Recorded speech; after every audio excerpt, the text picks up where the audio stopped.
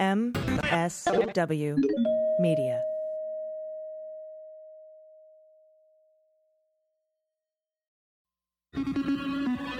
News with swearing. Daily beans, daily beans.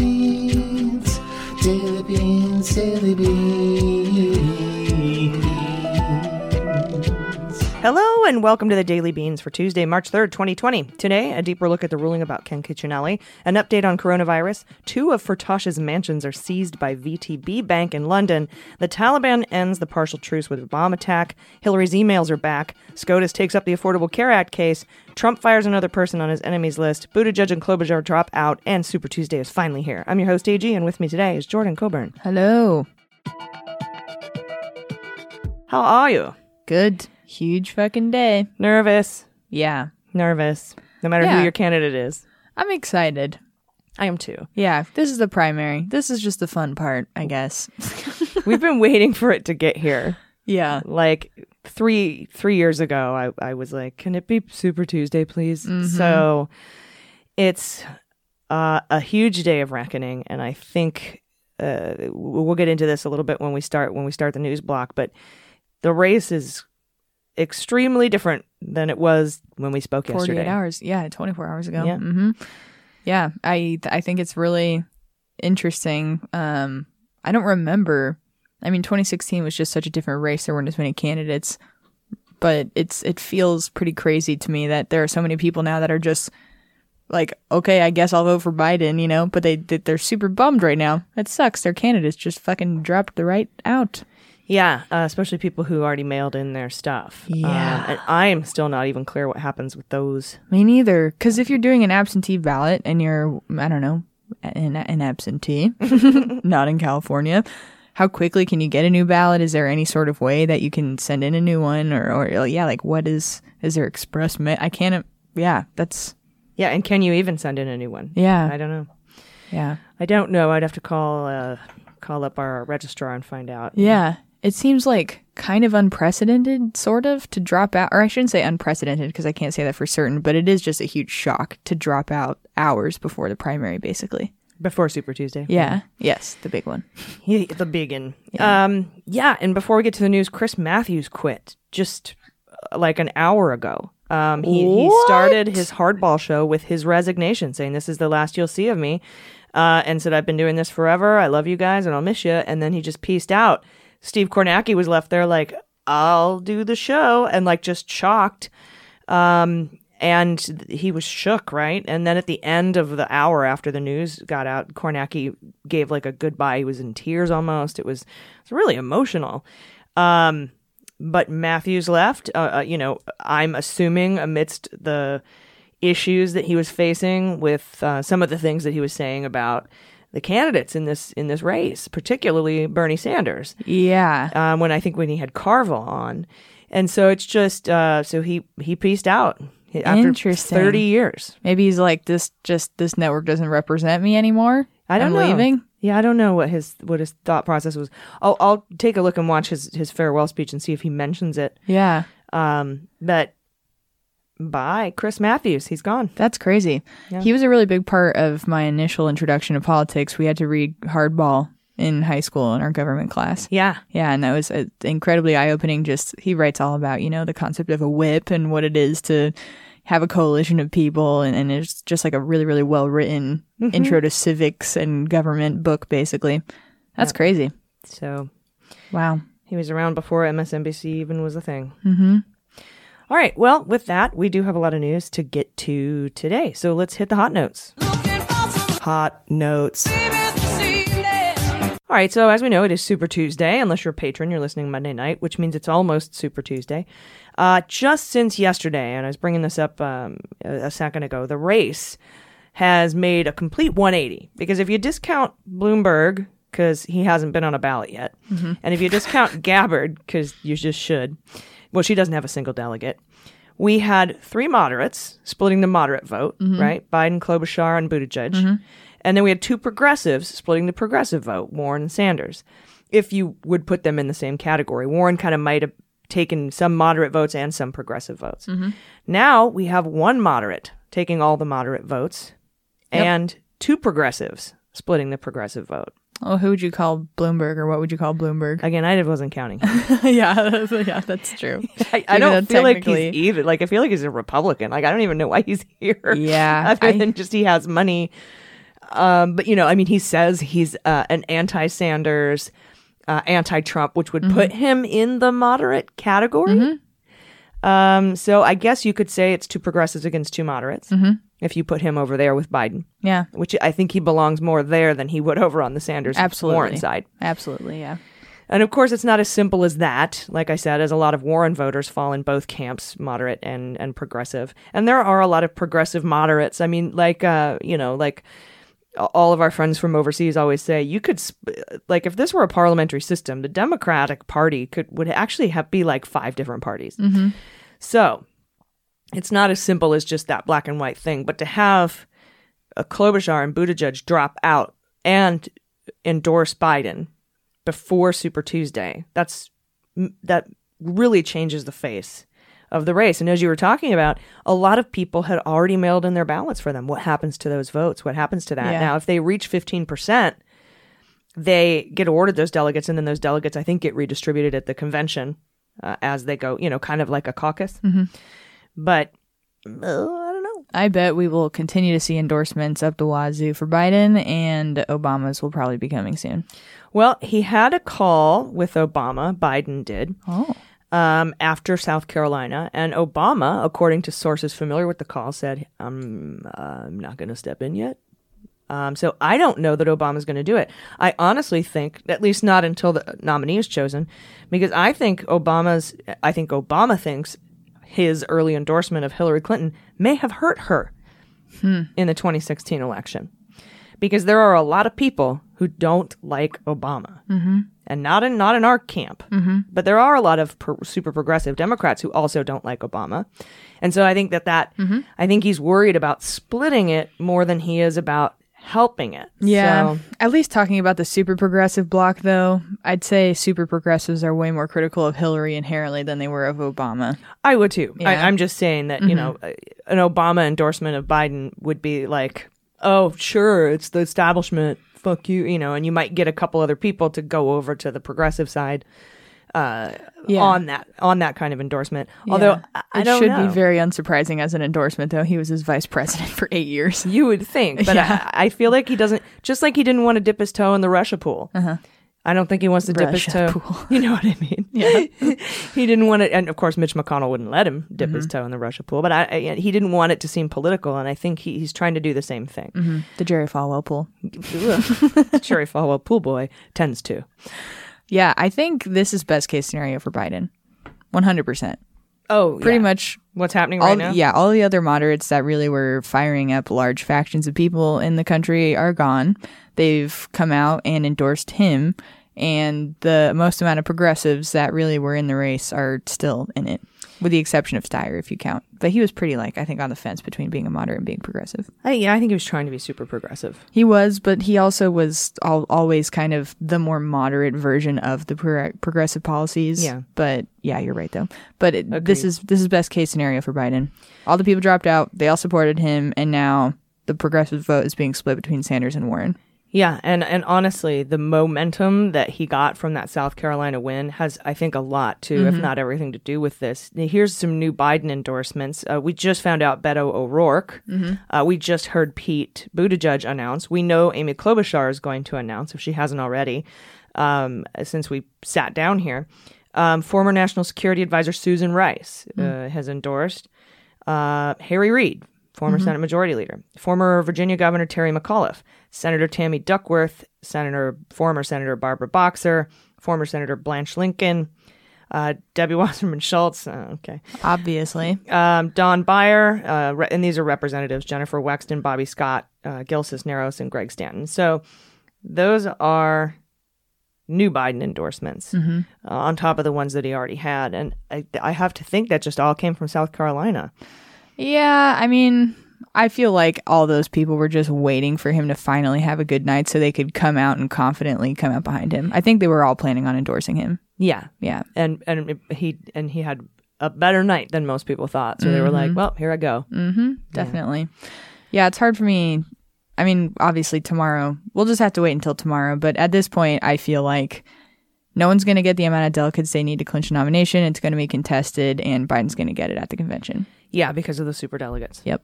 I that is exactly what I think is going to happen. Yeah. And that means that the Dems are going to lose a lot of the progressive vote. Because I know that there are Sanders supporters who will not vote if he's not the nominee. To be fair, there are a lot of Biden supporters that will not vote if Bernie's a nominee. I think there's probably more. I think the polls at least show that there are far more Sanders supporters that wouldn't. And I can't say that I blame them.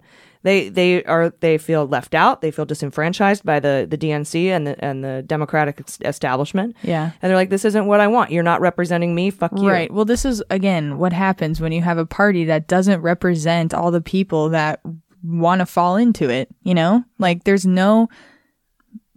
Unless you're a billionaire. Yeah, right. But to think that you're going to be able to get one party that's going to be some catch-all representative for all of the people that consider themselves leftists is just fucking absurd, and it's fucking bullshit, and it's tearing our country apart. It is, because if Sanders got the nomination, there would be a lot of people who wouldn't vote for him, like you said. Yep. I disagree with that. I would vote for whoever the F it is. Don't know why I didn't just say fuck right then. Because... You know, like, I mean, duh. Biden's not my number one choice. And here's the thing that's happening right now, and I'm seeing this all over at least social media, and I know Twitter isn't the world, just like the stock market isn't the economy, which rebounded 1,300 points today, is that many Super Tuesday moderates or moderate progressives are debating now if they were going to back Warren, should they switch to Biden? And so there's this sort of... like I'm seeing it a lot in our patron group too. Like I was going to vote for Warren. I want to vote for Warren. I like Warren. What should I do? And I think we covered this yesterday. Vote for your candidate, man. You know, just don't try to vote strategically. I know it's Super Tuesday. We aren't going to be able to know the outcome. And honestly, I think our votes, it's not going to make enough of a difference to get to the convention uncontested. And in that case, the superdelegates are going to go for Biden. And so if you're stuck between Warren and Biden and you've always wanted Warren and she's got your platform, I personally say vote for Warren.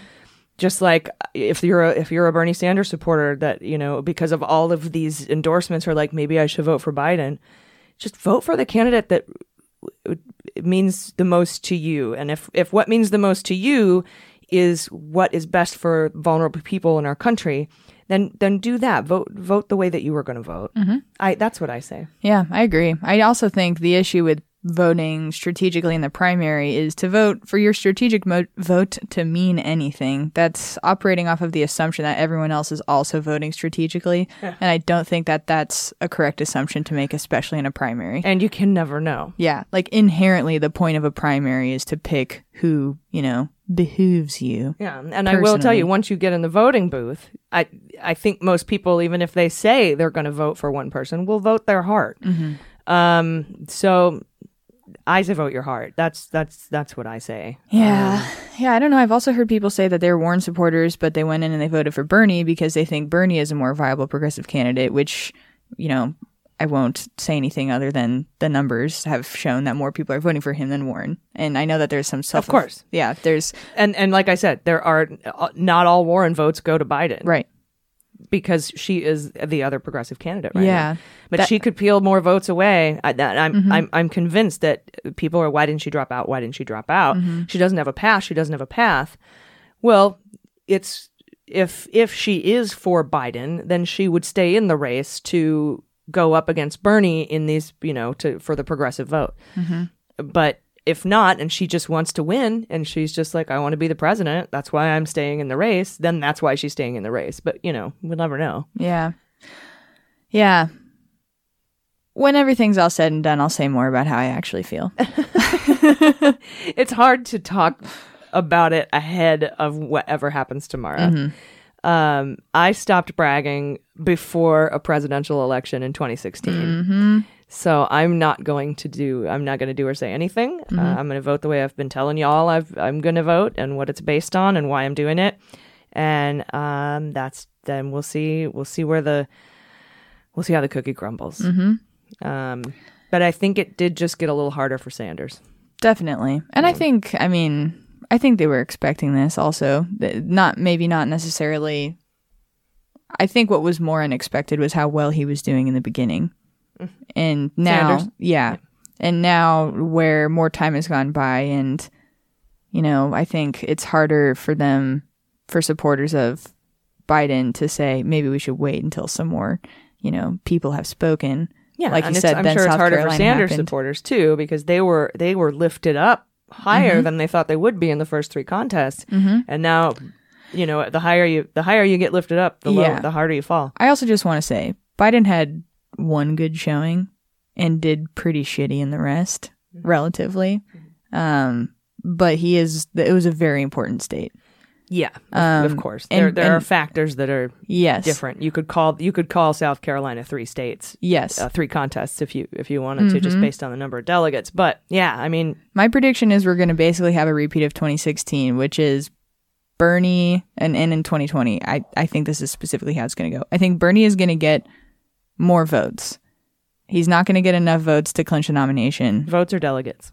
Delegates, also votes.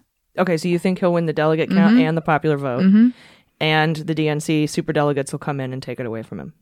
I mean, I don't want to say take it away necessarily, because then that sort of inserts the narrative of distrusting the DNC, which I'm trying to not propagate necessarily. That's very kind. But I do think, yes, superdelegates are not going to vote for Bernie. They won't, and I do want everyone to be prepared for that eventuality. Yeah. These are the rules Bernie asked for, and so I'm worried about Bernie supporters who, I mean, everybody in the Democratic Party wants the best for this country. We all want the best for the people. We all want the best for the most vulnerable. We all want equal rights for everyone. We all want good climate justice. We all want all the same shit, right? Maybe we have some differences on what Medicare for all looks like, but whatever. We all want good things for our group and for the others as well. We want everybody to do better and do well. And so nobody's an asshole here. And so I'm worried that that Bernie supporters, if this happens with the contested convention and the superdelegates come in, I'm worried that the Bernie supporters will be surprised by that. Right. And if you're a Bernie supporter and you're listening, don't be shocked and surprised by that happening. Yeah. I think it's safe to say we don't have that many Bernie supporters who listen. Well, if my Twitter experience has shown anything, it's that we have mostly more moderate listeners, which is totally fine and awesome. but just trust that the people who support Bernie aren't doing it to be an asshole to you, and the people who don't support Bernie are more worried about losing to Trump, not about fucking you over. Right. This isn't a thing where we're trying to fuck your life up, and the same goes for both sides. Yeah. We honestly each believe that we have a better chance of beating Trump. Yeah. And we all have our own theories. We're all well read. We all have, thoughts about it and opinions about it. And I mean, we can discuss those opinions, but it's neither of us is trying to get Trump reelected. Right. Yeah, absolutely. And so give benefit of the doubt. Definitely. Absolutely. When this happens. So, it was hard for me personally to see people who had slammed me for personal things, for not supporting Bernie, now come and ask me to come over and endorse Bernie. And I'm like, that's really, I mean, first of all, my candidate is my candidate, but this is why I was telling you not to shit all over me a month ago. Right. And this goes both ways, right? Yeah, definitely. Like if the shoe were on the other foot and it were Warren and Biden, and the Warren was like, hey, and the people who came after you on Twitter were like, hey, time to endorse Warren after shitting on your chest for 4 months. You'd be like, no thanks, Cleveland Steamer. You were a total dick to me. Now, or Hot Carl, that's my personal favorite. Hot Carl's pretty good. No. Now, I mean, you and I are different. You and I will go. We'll support whoever it is. But like, it's and these wedges, I'm telling you, they are driven by the Republicans and the Russians and probably the Saudis and the Emiratis, and we can't let it do this to us. So Yeah. I hate to go on Michael Moore right now, but I will say we'll be this. right back after that. No, I'm just kidding. I will say this. If this country does not find a way to expand out of the two-party system, it will fall. Yes, I agree 100%. And the other side would say there's no way we can expand out of the two-party system if Trump wins. Right. Totally. Yes. A lot of this is not yet, not yet, especially, and now we're at a point where it's especially not now. But then you have all of these people who have felt incredibly disenfranchised by the Democratic Party, and that is a growing faction. 100%. That is what 2020 is showing. The number of people that fall into that group, it is getting bigger and bigger and bigger. And if the same thing happens in 2020 that happens in 2016, even though you're absolutely right, this is not the DNC trying to take it away and fuck over all those supporters, to someone that has a understanding of justice that's kind of, I don't want to say shallow, but just why not? Why is the person that got more votes not winning? People who just think of it like that. Because that's how Right. That's what the rule, them's the rules. Exactly. And it's really hard for people to accept that those are just the rules and to not think, okay, well, either one, I'm out, or two, change the fucking rules, and I'm going to put a lot of effort into advocating for those rules to change. I agree. And if you, and whoever the nominee is, if it's not your favorite nominee, you need to go out and vote for them, because if Trump wins again, you might not get another chance to change the party rules. Yeah. This could be the last one. Right. That is the cliff that it seems like we are looking over right now, which is Particularly very with scary. SCOTUS. Yeah. Yeah. And again, I will say this really quick. The reason why I think Bernie is so important right now is because populism is just where we're at as a society. That's what I believe. I believe that's where we were at in 2016. I believe that's where we're at in 2020. For that reason, that is why I think that Bernie is a stronger candidate against Trump. That's my reasoning. I understand that people have their reasoning for Biden. I totally respect that reasoning too. And the shitty thing is we will not know until it happens. Yeah. And my opinion is I disagree with that, because Bernie will be labeled a communist and a socialist. Trump wants Bernie to win. Russia wants Bernie to win. They wouldn't do that if they didn't think that he could beat him. They're trying to go after Biden. And the other thing is that, and here's where I credit Bernie, these other candidates aren't fucking Republicans, right? Because of Bernie's run in 2016, the party is pushed now to where Joe Biden wants a Medicare for all option. Yep. And that nobody ever saw that coming. And then my last point would be the down ballot candidates, like, for example, Doug Jones, who's running against Jeff Sessions for a Senate seat, Amy McGrath, who's running against Mitch McConnell. There are a lot of progressive voters that are Bernie supporters that would never and won't vote for Amy McGrath or Doug Jones because they're too moderate, they're too centrist, and that puts the Senate at risk. And if we don't get the Senate, fucking nothing gets done. So you think they would go into the voting booth, vote for Bernie, and leave that blank? I think, yeah. Whereas if Biden were the nominee, I guess that But argument. then they wouldn't go into the booth at all if Biden were the nominee, right? In some cases, so. In some cases, but not all. Right, not enough to, I think, make that a legitimate argument, the down ballot vote. But that's just my opinion. Yeah, but I do think that it's nice that we can have a civil conversation about it. And here comes Podcat up on the table to join us. He's like, stop fighting, guys. Everyone love everyone. But I mean, that just drives home the point that we have to vote for whoever the fuck it is. And we have to vote blue all the way down the ballot. Absolutely. So please just do that. Absolutely.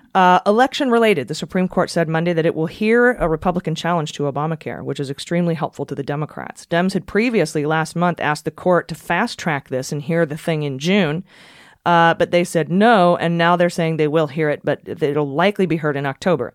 As you know, we flipped the House by 41 seats in the midterms on health care as Republicans struggled to make their lie stick that they want to protect pre-existing conditions, especially since they're arguing in the courts as part of this case that they want to repeal the Affordable Care Act completely, which is currently the only thing standing between people with pre-existing conditions and private insurance companies kicking them off of their plans. Jesus. So while the court will likely not issue a ruling until after the election, they will likely hear the case in October, where Trump will be arguing to gut the Affordable Care Act, likely without a replacement plan, which is really good That's a nice October surprise built in from the Supreme Court. Thank you. Aside from the impact on the November election, many legal observers expect Chief Justice John Roberts will again join with the court's liberal wing to uphold Obamacare, as he did in the last decision. He wrote opinions affirming the law in the 2 previous major Obamacare challenges that went to the SCOTUS. So while you could and should be worried about the decision, if you vote, we don't have to worry about it anymore. We'll be right back with an update on coronavirus. If you want these episodes ad-free, head to patreon.com/thedailybeans. Support women in independent podcasting. Proceeds go toward profit sharing and 401k and health plans and shit. So it's awesome. Stay with us. We'll be right back. After these messages, we'll be right back. Hey everybody, it's AG, and this episode of Daily Beans is brought to you by Embark. As our regular listeners know, I am a huge dog person. I'm a dog mom. I have a 2-year-old not chill German Shepherd, and she is a little bit crazy. Her name's Olive. She was born on Christmas, so her name's Olive the other reindeer.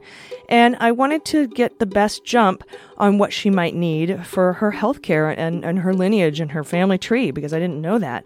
So what I did was I got the Embark Breed and Health Test. It helps you learn as much as possible about your dog's lineage and their background to make sure you can best care for them. So whether you have a new pup or an old friend or a rescue that you might not know the background of, the Embark Breed and Health Test is the key to unlocking your dog's unique breed mix and genetically informed health needs, so you can help your pup live its healthiest, happiest life.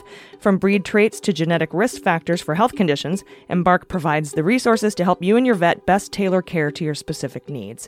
Over 50% of dogs are either at risk or a carrier of a genetic disease, and the Embark Breed and Health DNA test screens for any potential health conditions, so you have all the information necessary. Whether your pet is mixed breed or purebred, they're not immune to certain diseases and health issues, but the sooner you know, the sooner you can find help and reduce pain. I love how easy Embark makes the process. I sent a simple cheek swab and they did the rest. It's the only dog DNA test that performs research-grade DNA testing, like forensic files level. So this allows our vet and research teams to conduct groundbreaking research to extend the lives of all dogs. Every Embark dog brings us closer to the goal of ending preventable diseases in dogs. Embark has an exclusive offer you can't get anywhere else. Go to embarkvet.com now and use promo code DailyBeans to save 15% off your dog DNA test kit. That's embarkvet.com and use promo code DailyBeans to save. You'll be glad you did. All right, everybody, welcome back. We now have our coronavirus expert in the field. God, just about as big of an expert as Mike Pence is, the guy leading it.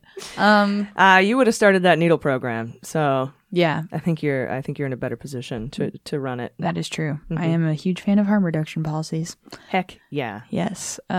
So this is a sad update, but not a surprising update. 6 people are now confirmed dead from COVID-19. This is in Washington State. This is up from 4 people from the last count. Up 4 people from the last count. And the state's preparing for what they fear is just going to turn into a huge outbreak, basically. The nursing home that the deaths have been centered around is located near Seattle in a town named Kirkland. Officials are planning on buying a hotel, actually, to house and isolate all the patients in an effort to obviously contain the outbreak. Right, because we don't have surge resourcing, which is what epidemiologists and health experts refer to as enough ICU hospital beds to handle the surge that's expected based on the math that we understand. That's a scary thought, but it's nice that there are other options at least, and it's not just like, fuck. You know, there's things that they can do and that they're planning on doing. The fears that the virus has been spreading undetected, though, seem to be becoming more and more confirmed by expanded testing that's revealing a lot of things about the virus. There was a group that actually sequenced the genome, and they found that it has a lot of similarities to ones that had popped up all the way back in January. So now there's hypotheses, I don't know if that's the right word there. It is. Is it? Mm-hmm. Can it be tested? Can something that happened in the past be tested through the scientific process? Oh, yeah. That's pretty much all we test through the scientific process. Perfect. Anyways. Unless you're building a time machine, and then your hypotheses have to be future tense. Amazing. But sorry. No, that was great. But what they think is the case is that it's been spreading for 8 weeks now. And it sounds like it's mutating. Yeah. Which means that by the time a vaccine is developed, which Trump says is tomorrow and which doctors say is a year from now, at least you might be having a vaccine to the 2020 COVID-19 and not the 2021 COVID-20, I guess we'll call it. So might be back to square one if it's a seasonal thing. Yep, definitely. There's currently still 29 patients that are in the process of even being tested at the health facility where the deaths have occurred. And we also learned today from reporting that the CDC was supposed to hold a press conference at noon to talk about all this stuff, but that conference was postponed for some unknown reason. But I'm not being muzzled. No. They're not muzzling me. Right. Yep. I'm not an alien. Mm-hmm. A White House spokesperson. Sorry, that's just terrifying. Yeah, it's very scary. A person from the White House said that the CDC would participate in an afternoon briefing today on the coronavirus response with Mike Pence. Did that? It did. It did? I have some notes on that. Oh, perfect, because I didn't see it. Yeah, I figured I'd add. Yeah, I knew you were driving down, so I figured that. once that popped out. Yeah, thank you. Popped out? I don't know what I'm talking about. I don't know what I'm talking about. The media's womb. Gross. Wombs aren't gross. I love all wombs. Yep. No womb shaming. Yep. So, yeah, not only did they cancel their press conference, they removed testing failure information from their website. I saw that. That got taken down. I saw that, and I saw that they're just replacing it with the numbers of people that have been infected. Yeah, exactly. And so Pence got up today, lied again. He said we have 43 cases in the United States. There's over 100. 29 are in California and Washington State. So they kind of were sort of saying we've quarantined it to the liberal left coast. I mean, they didn't say that, but you could sort of tell that that's what they were getting at. Like it's just no, don't worry about it, red states. It's just right now in Washington State and California because they're dirty. And he admitted to the 4 additional fatalities and expressed condolences. He said the risk to the American people remains low, according to all the experts. Trump has said we're ready for anything, but this is an all-hands-on-deck effort. He says Trump is bringing the best minds of private industry together. Of course he is. Then he said Trump met with all 50 governors and governors of 3 territories, all 50 states and 3 territories. And he says the governors told him, the governors said that this has been a wonderful, terrific, seamless effort to coordinate a response. I'm sure Newsom said that. Yeah, I'm waiting now for the governors to come out with statements saying, I didn't fucking say that. They also met with the leadership of the top pharmaceutical companies, not only to talk about vaccines, but the development of therapeutics. There may be a vaccine going on trial within the next 6 weeks, according to Pence, but it might not be available until late this year. That is in direct conflict with what every single health expert has said. And sources who were on that fucking call said they had to explain to Trump over and over and over again why we can't have... he's like, how about 6 months? No. 4 months? No. 8 months? No. We have to test it. It's a vaccine. The FDA has to approve it. We can't just come up with a vaccine and say, I think this is it, Eureka, and then release it to the public. They have to test it. Trump didn't seem to understand that, once again showcasing his inability to learn anything. And then he talked about Pence talked about the travel ban expansion. Now we have 100% screening travel from the 4 countries on the level 4 list, which is the highest level you can be. And that's Iran, Italy, Korea, and China. I have friends who were supposed to go to Italy this week, and their flights were canceled. Those are canceled by the airlines, not by the government. Yep. I also have a friend that the same thing happened to them. Wonder if they were going together. Italy? Karen? I don't know. Corey? Are your friends white ladies? Yes. So is mine. Going with a nurse? I don't know actually why she was going. I'm going to ask Corey. She just gets around in a really fun way. So does Corey. Globally. And Corey should have been like, I'm a nurse. You can leave me on the plane. Yeah. Reminder, a lot of stores are running out of the masks and hand sanitizers, and get yourself good soap. Stock up on soap if you're nervous, if you have elderly folks around you or immune compromised people. But the masks for you probably aren't going to do anything. So. Yeah, and if you can get masks somehow, don't. Yeah. They don't help you. The only ones that help you are the fitted ones that you have to have tailored by a professional. Those need to be saved for the people who need them. So don't. And if you're in for the people that are sick and maybe, I don't know, at this point the testing seems to not be locked down yet. So if as soon as you walk into any doctor's office and you're exhibiting those sort of symptoms, it seems like they're giving you a mask. But maybe if you're around people that are sick, maybe in that case having a mask is a good idea. If the hospital gives you a mask. Exactly. Yes. You do that. Yes. But like going to the store, right, mask isn't going to help. Yeah. And if you start feeling like you're sick, just try to isolate yourself as best you can until your symptoms are gone. I think the incubation period is 14 days. I'm not sure. I have to double check that. Correct me if I'm wrong. I don't want to give out wrong information. Don't listen to me. I'm not a doctor. I am, but not that kind of doctor. Actually, I am that kind of doctor. Yeah, that's true. Public health and epidemiology. Just, I don't know. I haven't looked at the coronavirus. I'm not a biologist. How about that? So don't take my word for that, but find out what the incubation period is if you start showing symptoms, flu-like symptoms, and just keep yourself away from everybody for that amount of time. That would be the best thing. Don't go to work sick. And this sucks because like people in the food service industry, people with minimum wage jobs, working 2 and 3 jobs, can't often call in sick. Yep. They can't afford to call in sick. Yep. They get punished if they call in sick, which is illegal. And so that's just absolutely terrifying and awful and shitty. And I'm sorry that is the case. Yeah. If that is the kind of job that you have, because that is, I've had that kind of job. You know, I came up in the service industry, worked in hotel restaurant management. I was a waitress, put myself through college, served tables for a long time. I loved it.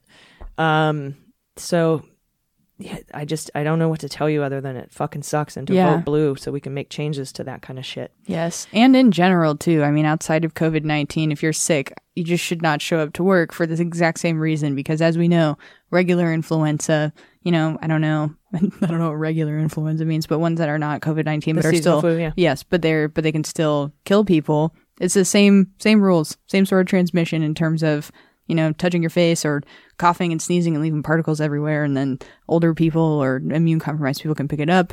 So everybody should just be practicing these things all the time when they're sick. I think that's also an important takeaway that hopefully everybody will take from this. Although public health. I did hear an epidemiologist say that COVID-19 has a higher rate mortality rate. Higher transmission rate than the seasonal flu, where if you have the flu, you generally infect between 1 and 2 people. And it seems, although because we don't have accurate testing, thanks Trump, that it seems to be spreading you could infect 2 to 3 people. So that's going to cause it to spread a lot faster. So yeah, just stay home if you can, and I'm sorry if you can't, and I'll tell me your boss's house, I'll go punch him. Because that sucks when that shit happens. And it's happened to me and everyone who's been in the service industry. Oh, yeah. You've worked sick. Don't sing karaoke for a while. God, I know. Comedy actually is becoming like an issue because everyone's using the same microphone. Bring a condom. Bring some wipes with you. Yeah.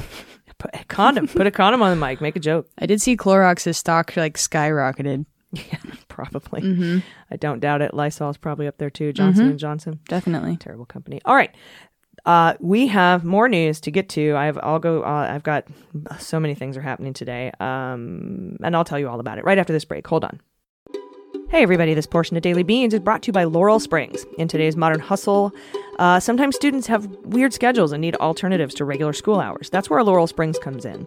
Laurel Springs is an accredited online private school for students in kindergarten through 12th grade. They recognize that each child is a unique individual with their own personal interests, special talents, and very unique learning styles. Their flexibility learning program offers challenging and diverse elective courses, and in an online environment that shows students how to optimize their routine so that they have more time to focus on the things they love. Laurel Springs is accredited by the Western Association of Schools and Colleges and Advance Ed, which means their transcripts are recognized by colleges and universities worldwide.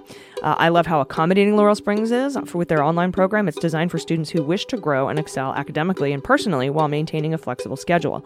Their personalized approach is competency-based and asynchronous, meaning students have the opportunity to progress through material at a pace that honors their individual skills and knowledge.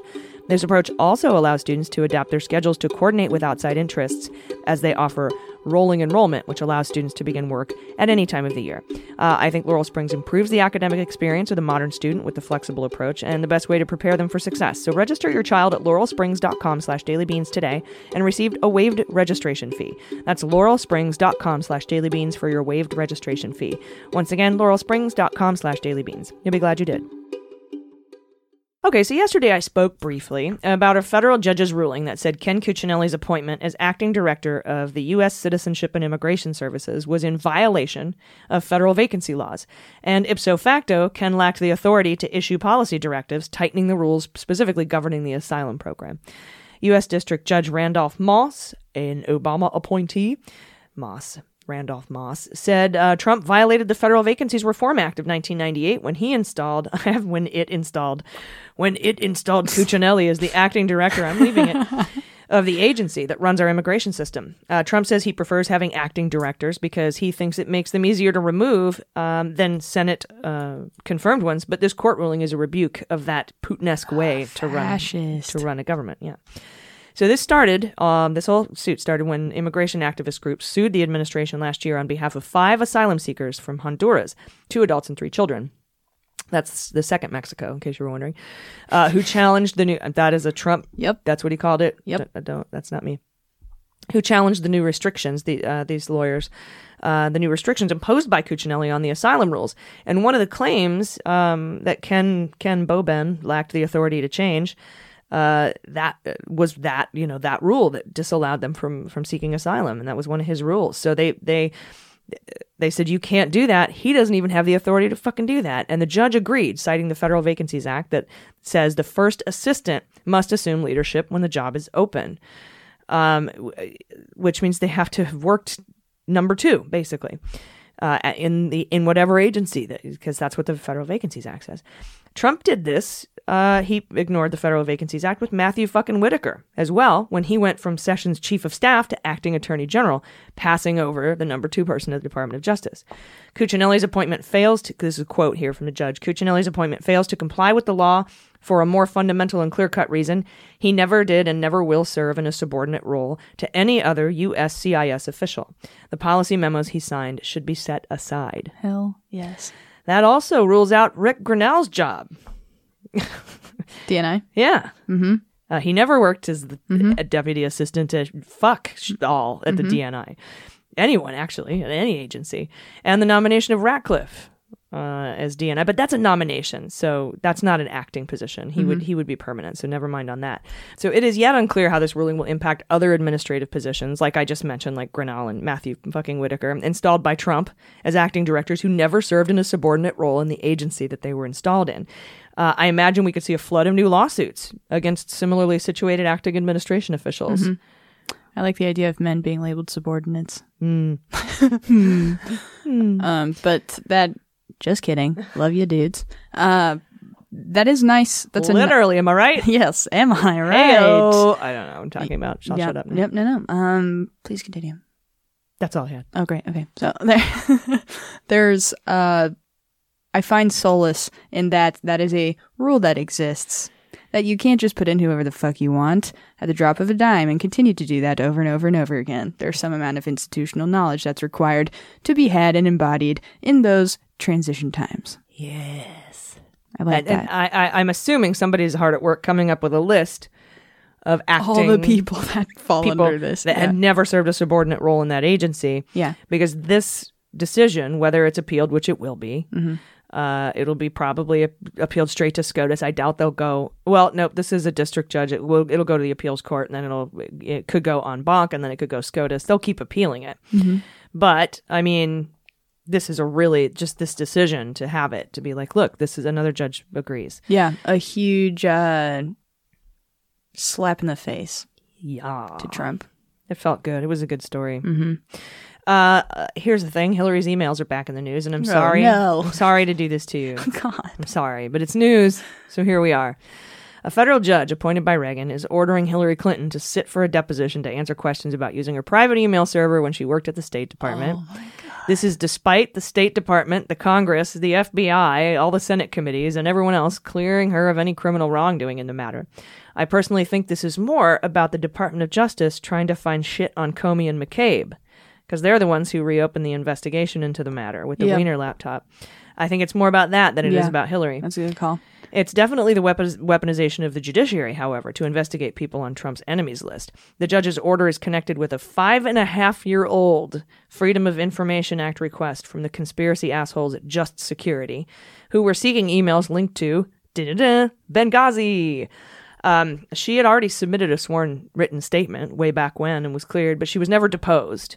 So they wanted to depose her. And Jesus, poor fucking woman. I know. And in addition to ordering Clinton's deposition, Lamberth, the judge, the sheepish judge, said he'll require Clinton's former chief of staff, Cheryl Mills, to also be deposed, although she was already questioned in person and under oath by Judicial Watch, and Judge Lamberth. Judicial Watch about this issue in another FOIA case. The judge also approved a subpoena to Google for any Clinton emails that it may possess. Wow. She's going to be on her deathbed just with a crazy Republican on the outside window of her hospital bed shaking a laptop. Just, It's going to be like the last thing she sees. I swear to God. It will die with her. And it's an Anthony Weiner dick pic. That's Yeah. Yes, the Weiner laptop. Oh, my God. And Trump continues to go out after people on his enemies list, as we learned today that Trump is withdrawing his nomination of Elaine McCusker as the Pentagon's comptroller. She's been the acting comptroller since last summer and was the public face of the Pentagon's budget rollout last month, but probably more consequential was her role in the Ukraine scandal, as she was the one that repeatedly questioned the legality of Trump's hold on Ukraine aid under that, Compoundment Act, which led to his impeachment. Had he gone forward with the nomination, it would have given the Democrats a public chance to question her about what happened in the Ukraine bribery extortion scandal in the confirmation hearing. We went over her emails on this show that were released in a FOIA case last month where she went back and forth with Duffy. Duffy was installed at the Office of Management and Budget when the career guy was kicked out for not liking what was happening. And so McCusker rejected the OMB's statements and the White House's talking point that the OMB wasn't blocking the aid. She also pushed back when Duffy suggested the Pentagon would be at fault for breaking the law and not the OMB, the Office of Management and Budget, or the White House, and she replied, "You can't be serious. I am speechless." The Government Accountability Office ultimately determined the White House broke the law, and she was correct, but her nomination is being yanked out from under her nonetheless. And 3 people have been killed, 11 injured in a motorcycle bomb attack at a football match in eastern Afghanistan, as the Taliban has now announced an end to the partial truce 2 days after signing a deal with the United States. Art of the deal. Yeah. What is that? What does that mean then? Does that mean the deal's null and void? I haven't read the deal. I'm assuming if they break the deal, then some stuff happens, but I don't know, and they haven't said. Or maybe since I thought one of the conditions of the deal was as they're removing troops, they were not allowed to continue to enact violence on Afghan soil. Yeah, or ever. Yeah. That was the. Yeah. So that happened, and we'll keep you posted on Sad. that as that goes forward. Yeah, absolutely. Motorcycle bomb attack. That's the first I've heard of that happening at a football match. That's terrible. To contrast this, all this horrible news, we do have a pretty good news block coming up right after this. So stay with us. Hey everybody, it's AG, and this helping of the Daily Beans is brought to you by Every Plate. Experience full plates and fuller wallets with America's best value meal kit, Every Plate. Get meals you'll enjoy and your bank account will love, delivered right to your door. I know you guys are all very familiar with meal kits. I've tried a bunch of them. Personally, I was skeptical, thinking meal kits might be overly expensive, and a lot of them are, but what sets Every Plate apart is their incredible price point. Every Plate is up to 58% cheaper than other major meal kits out there. One meal is the same price as a cup of coffee, so Every Plate dinners are the cheaper alternative to takeout, delivery, or other overpriced meal kits. And best of all, their meals are delicious and simple to make. Every Plate's easy-to-follow recipes are pre-portioned, so they take the stress out of dinner time. Recipes come together in about 30 minutes, definitely faster than a trip to the grocery store and starting a meal from scratch, and less time deciding what to cook means more time spending enjoying food with your family and friends. So Every Plate does the meal planning for you. They do the shopping, prep and everything else, measuring, and they take the time-consuming guesswork out of cooking. Never buy more ingredients than you need because their recipes come with everything pre-measured, and the meals are very, very tasty. I've tried them. They're really, really good, and you'll save a ton of time and money. Every Plate is constantly expanding their shipment zones, so check to make sure your zip code is included where they ship at checkout. So get 3 weeks of Every Plate meals for only $2.99 a meal by going to everyplate.com and entering code DailyBeans3. That's DailyBeans and the number 3. That's 40% off your first 3 boxes. Just go to everyplate.com and enter the code DailyBeans3. You'll be glad you did.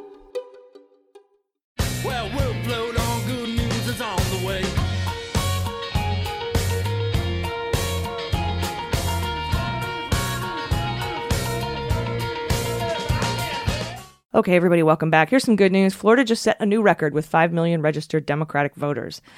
As of January 31st, no single party had ever reached 5 million, and this is the first time it has in the history of Florida. 5.04 million Democrats versus 4.79 million Republicans and 3.78 million other. Dems gained 53,000 new voters this last year, while Republicans only added 33,000 to their rolls. Florida saw a tightly contested gubernatorial race in 2018 where Ron DeSantis won by only 0.4%, and a very tight Senate race where Rick Scott only won by 0.2%. Both have photos with Nader and Parnas. Since that election, Florida has lost 2 lawsuits for voter suppression as well. In November 2019, Dems won against Republicans who wanted to rig the ballot by listing Republicans first, which would give them a 5% advantage. But it will not be allowed moving forward, especially in 2020 and forever. And last Wednesday, a federal appeals court struck down the GOP-backed effort to charge what's basically a poll tax for ex-felons who were allowed to vote, but then they had to pay all their fines and restitution before they could vote. Which is a never-ending thing, by the way. It is never fucking ending. And the federal appeals court said, nope, that's unconstitutional. That's a poll tax. Fuck you, eat shit. Hell yeah. And from the Kiev Post, the High Court of Justice of England and Wales has seized 2 mansions belonging to Dimitri Firtash in the UK, pursuing enforcement of a provisional measure under a request from Russia's VTB Bank, seeking to return loans. And Firtash owes VTB 2.5 billion, B with a billion, rubles. Wow. The image of seizing a mansion is hilarious.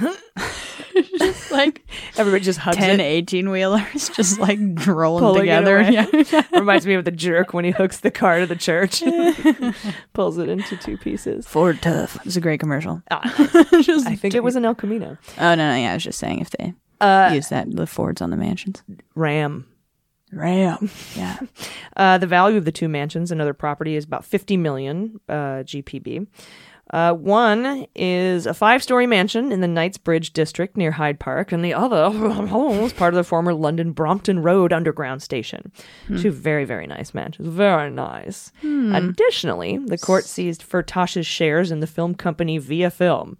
I don't know why all these Russian fucking oligarchs are in the film industry.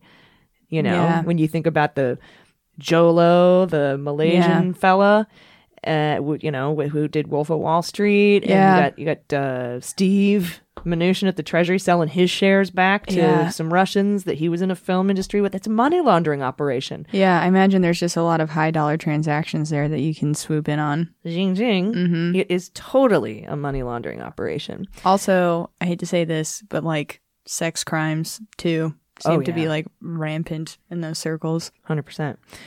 And let's see here. Back in January, VTB is going to go after these 2 mansions and the film company. In basically, they're going after him in the form of his property and assets. And back in January of last year, the Cypriot court seized pretty much all of Firtash's property to the tune of 46 million, while restrictive measures also affected the head company Group DF Holdings, because VTB wanted payback. So one of Firtash's companies is called Group DF Holdings. Group down to fuck holdings, I guess. Because VTB wanted payback for their loans to 2 other businesses owned by Firtash. So they seized his one business and all of his mansions for this stuff and his film company, because 2 of his other businesses called PRJSC Ukrainian Chemical Products and a second one called Titanium Investments LLC that owns a number of factories in Crimea borrowed about 2.5 billion rubles and never paid it back. So they're going after him. They're seizing all of his shit. VTB Bank is. I wonder how much of a dent that even puts in all this shit. Yeah, I don't know, but I don't feel bad for him. Nope. And a man who cyberstalked and threatened families of Parkland victims, 22-year-old Brandon Fleary of Santa Ana, has been sentenced to 66 months in prison. According to the evidence, this guy used 13 different Instagram accounts using aliases, including the name of the Parkland shooter and Ted Bundy, among others, to target family and friends and threaten them and threaten to kidnap them and just say horrible, disparaging things to them, the families and friends of Parkland shooting victims, over the course of 3 weeks from December 22nd through like January 11th after the shooting. So that guy gets more than 5 years in prison for that. Either that or he'll be pardoned and nominated to be the deputy director of the president's personnel office. Seriously. But yay. So that fucker's going to jail. Let's get social. Hashtag. So Ron Johnson is trending on Twitter today, which sounds sexual, but it's not. Why? Because the day after Biden won South Carolina by double digits, Ron Johnson called to subpoena witnesses tied to a U.S. firm and Burisma, both where Biden's son Hunter sat on the board. Senator Ron Johnson, Republican from Wisconsin, sent the letter March 1st, indicating he wants to begin issuing subpoenas in his investigation of the same debunked allegations that featured in President Trump's impeachment. The letter also calls for subpoenas for a former Ukraine embassy and D.C. staffer and Rudy Giuliani, a friend, not Rudy Giuliani, but a friend of Rudy Giuliani named Andriy Telezenko, and to Blue Star Strategies, a D.C.-based lobbying firm that Burisma hired in 2016 to help their image. This issue comes down to testimony from Telezenko, who has spun unsupported stories since President Trump's election to the effect that the DNC colluded with the Ukrainian government in 2016 to damage Trump's candidacy. That's not Andrea Chalupa, Alexandra Chalupa. That's how she got wrapped up in all this, because she was investigating this, and they were saying she's in cahoots with the DNC and Fusion GPS and probably Chris Steele, and it's all phony, and there's a FISA probably. I made up a bunch of that, but it seems to go all together. Yeah, and it all happened in Benghazi. Yes. So, basket of misfired accusations. I know, right? And it happened in a basement of a pizza restaurant, and it ended up on Anthony Weiner's laptop. So in yesterday's show, when we asked how long before the Senate gets back on the Hunter Biden conspiracy theory train, turns out, as we were asking, Ron Johnson was writing this letter. Keep in mind, no one bothered investigating any of this in the past 5 years. It wasn't until Biden announced his candidacy that the urgent concern, as Senator Collins would put it, was raised. And it wasn't until the day after South Carolina that Republicans issued a letter calling for subpoenas.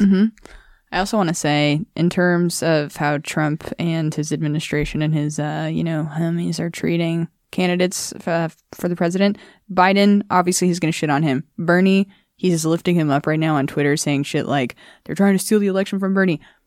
If you don't already know this, I'm sure you already do. You're all very smart. The only reason he's doing that is to try to sow more discord in the Democratic Party and to get people to distrust the DNC and the Democratic Party that is probably going to wind up getting the candidate of their choice, which is Biden. And when that happens, he's hoping that he can enrage people to not go out and vote for Biden. That's literally all he's doing. Yep. He doesn't give a shit, obviously, about Bernie supporters, obviously. He certainly doesn't give a shit about Bernie's platform. If Bernie is the nominee, he will shit all over him as a communist, socialist, Fidel Castro, dick-sucking, commie red bastard, flunky Cuban lover. I mean, that's what he's gonna... It's got to be a name of a sandwich somewhere. Yeah, it's all hyphenated. That's a drink you can get at the bar I'm going to open.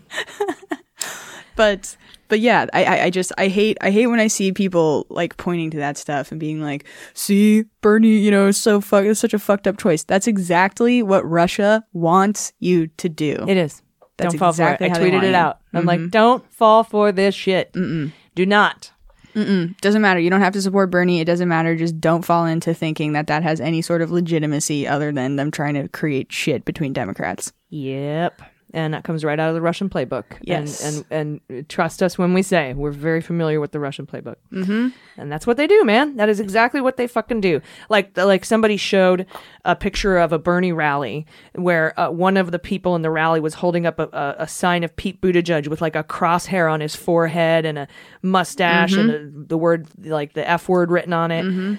And I was like, look, did you read the Mueller report? Because they used to pay operatives find them on social media, like somebody paid somebody to dress up as Hillary in a prison suit in a cage at a it wasn't a Bernie rally, it was a different candidate's rally. And I'm like, this is the Russians. Do you honestly think a Bernie supporter, don't answer me, the world, I've never met a Bernie supporter that would carry around an anti-gay shoot Pete Buttigieg in the head sign. Yeah. That has got to be it's laughably ridiculous GOP sounding. operative. Or it might be somebody who was gulled into supporting Bernie for the wrong reasons and they said it, but that is not there are crazy people that's everywhere. not what his movement's about. Yeah, exactly. Yeah, I wouldn't I'm gonna get so much hate mail for like standing up for his supporters, but let me frame it like this: none that I know. Right. None that I know either. And I'm a supporter. And I will say that I think there are insane people in every single person's group. And you can find crazy signs that every single candidate has had their supporters hold up at rallies. The Joe Coffin. There was, there is. But what I'm trying to tell you here, the only message I'm trying to tell you here is that is what Russian influence is. And we have proof of that. This isn't my opinion. It is in black and white in the Mueller report. He gives multiple examples of how they would send folks like this out and recruit them and make it happen. And they would reach out to them through psychographic vulnerabilities such as Black Lives Matter, gun control issues, abortion issues, LGBT. Things that, that's their target. That's their game. And they're very, very good at it. They're very good at it. Look where we are right now. They are. And I was also listening to a story today on NPR that was talking about the fact that there's some data, or there's actually a lot of data right now that's suggesting that Russia wants you to think that their interference is more than it actually is because they get more bang for their buck that way. Yeah. So there's that just drives home the point that their main goal is to get Americans to believe that everything is fucked. And to sow discord and make us hate each other. Yes. And please don't get me wrong. There are legitimate assholes from every camp that attack everyone. We have both been on the receiving end of it. Oh, yeah. From different campaigns. So please don't think for one second I'm standing up for that kind of behavior. I am not. I am not excusing it, and I won't ever excuse it. There are assholes out there, and a lot of it I think has to do with PTSD. I think a lot of it is just very angry people who are at the end of the line with how their lives are going because they can't afford health care. They have to go to work sick because otherwise they're going to get fired. They're working 3 jobs. They probably, if they have kids, they don't have daycare. Their kids are sick and they can't afford their health care for them. These are just we all need each other more than we don't. Do you know what I'm saying? Absolutely. And so just if you find yourself reading something and it makes you mad at somebody who's a Democrat, and don't come at me with it. They're not Democrats. Just remember that. And I'm not saying anybody's right or anybody's wrong or anybody's better or anybody's worse because I'm not going to. I have my own opinions about it, but I'm not going to tell you about them because I don't want to have an influence that way. I don't want to. I don't want to exacerbate the wedge. I want to say, everybody on this show loves everybody on this show and loves everybody that listens to this show, and I think everybody. That's within the sound of my voice right now, including in this room, is going to vote for whoever the candidate is, and we'll do it happily, and we'll do it with pride, and we'll move forward, and we'll support each other, and we'll take care of each other. And I think that's what the most important part is. I think so too. Yeah. I know I'm going to get a lot of hate mail, but I don't care. I cannot possibly see why the fuck you would get any hate mail over what you just said. That pisses me off so much. Well, Jesus Christ. It's just, Yes. Got to let it roll off. Yeah. Because I have faith that what we're doing and what we're saying is good and right. Yes. I also want to say really quick, the concept of someone not being a Democrat is so laughable to me because there are 2 choices. What does not a Democrat, what are they then? Are they just, what does that person think? I mean, socialist, is that really what they would say? That if that person's not a Democrat, they're a socialist? I think where that stems from is that Bernie's actually an independent. Right. But I guarantee you do not want him running third party. Yes. My point is that this is the issue that a lot of people feel in general is that the Democratic Party seems to, a lot of people conceive of it as having this sort of ownership over the ideology of its own base, where when the reality is a lot of anybody that pretty much just doesn't want the country to go backwards, I think honestly kind of identifies themselves as a Democrat right now. And if they're an independent, a lot of the times they're voting Democrat. So to say shit like you're not a Democrat, it's like, dude, the ideology of a party changes over time, first off, as is demonstrated how consistently policies go more to the left over time, but that's just such a ridiculous thing to say. And I am what I say I am. Exactly. Also that. And Yeah, I mean, I don't want to get too far into Me it. neither, but- yeah. but We do like a bonus episode just talking about like I all this want shit. everyone to get along and for it to be puppies and rainbows, and we can all hug and sing songs. She doesn't even go here. Yeah. Me too. Yeah, I guess my main point is we are a lot of people are forced into one of two camps because that's just how our politics works. And don't let the powers that be make you think that you're not welcome in either, Exactly. and that we're not all under the same tent. And saying shit like you're not a Democrat when honestly the Democratic Party is the only sort of like big machine hope that a lot of Welcomes people everyone. can find. Yeah, exactly. Yeah. It's like not being a great representative And that's for from a party. disenfranchised young people to middle-aged moderates to fucking former Republicans turned Democrat to establishment people who have posters of Debbie Wasserman Schultz on their wall to Joe Biden. Like everybody is in the billionaires and millionaires that have progressive ideas. They are under the tent. We're Yes. all in the We're fucking all in the tent. tent. If someone farts, it's a problem. I'm in my wine cave. But personally, no. Yes. We're out. like a rising sea raises all boats. A fart in a cave sucks for everyone. Precisely. And as long as we're in the same fart cave, we need to welcome everybody as much as possible until one day everybody can fucking go break wind in their own caverns. But for now, we're stuck together. Fart cave. I hope there's wine.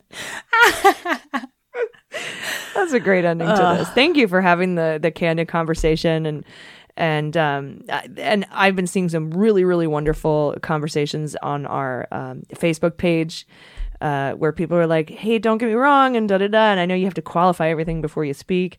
But everyone's like, please don't think I'm this or don't think I'm that. I just really have this question, and this is where I want to come to have it answered. And I've seen that, and I've seen people who support all people being supportive of everyone, and that is what we are trying to do. That is what this movement is about, no matter who your fucking candidate is, because that is what Trump takes away from us, and that is what's at stake. So you know what I am trying to say. And Bernie. I sorry to just keep saying Bernie just because Warren isn't doing as well as he is right now, but Bernie and Warren, they're both going to get behind whoever the nominee is as well. And that's something to remember too. Everybody's going to get behind the Democratic nominee. Yeah, and Bernie has taken the indivisible pledge. Yes. I will, I swear, I promise that whoever it is, I will get behind them. So, yes. Let's hope everyone So let's does. just try to fucking play nice in the fart cave. Yeah, play nice in the fart cave and be have fun. We are saving ourselves right now. The Mueller couldn't do it. The Department of Justice couldn't do it. The judiciary, everything, the Senate and the investigations, the impeachment. We have been the Muellers we've been waiting for. It's us. It's up to us, and we're doing it right now. Yes. Feel good about that. Don't let the a-holes bring you down. No, this is the most power we've ever had. And it's the only power that we have right now. Yes. So wield it like a motherfucker. I love you guys, and I love you too. I love you too. All right, everyone, take care of yourselves, take care of each other, take care of the planet, and take care of your mental health. I've been AG. I've been Jordan Coburn. And them's the beans. The Daily Beans is executive produced and directed by AG and Jordan Coburn, and engineered and edited by Mackenzie Mazzell and Starburns Industries. Our marketing manager, executive assistant, production and social media direction is Amanda Reeder. Fact-checking and research by AG, Jordan Coburn, and Amanda Reeder. Our music is written and performed by They Might Be Giants. Our web design and branding are by Joelle Reeder with Moxie Design Studios, and our website is dailybeanspod.com.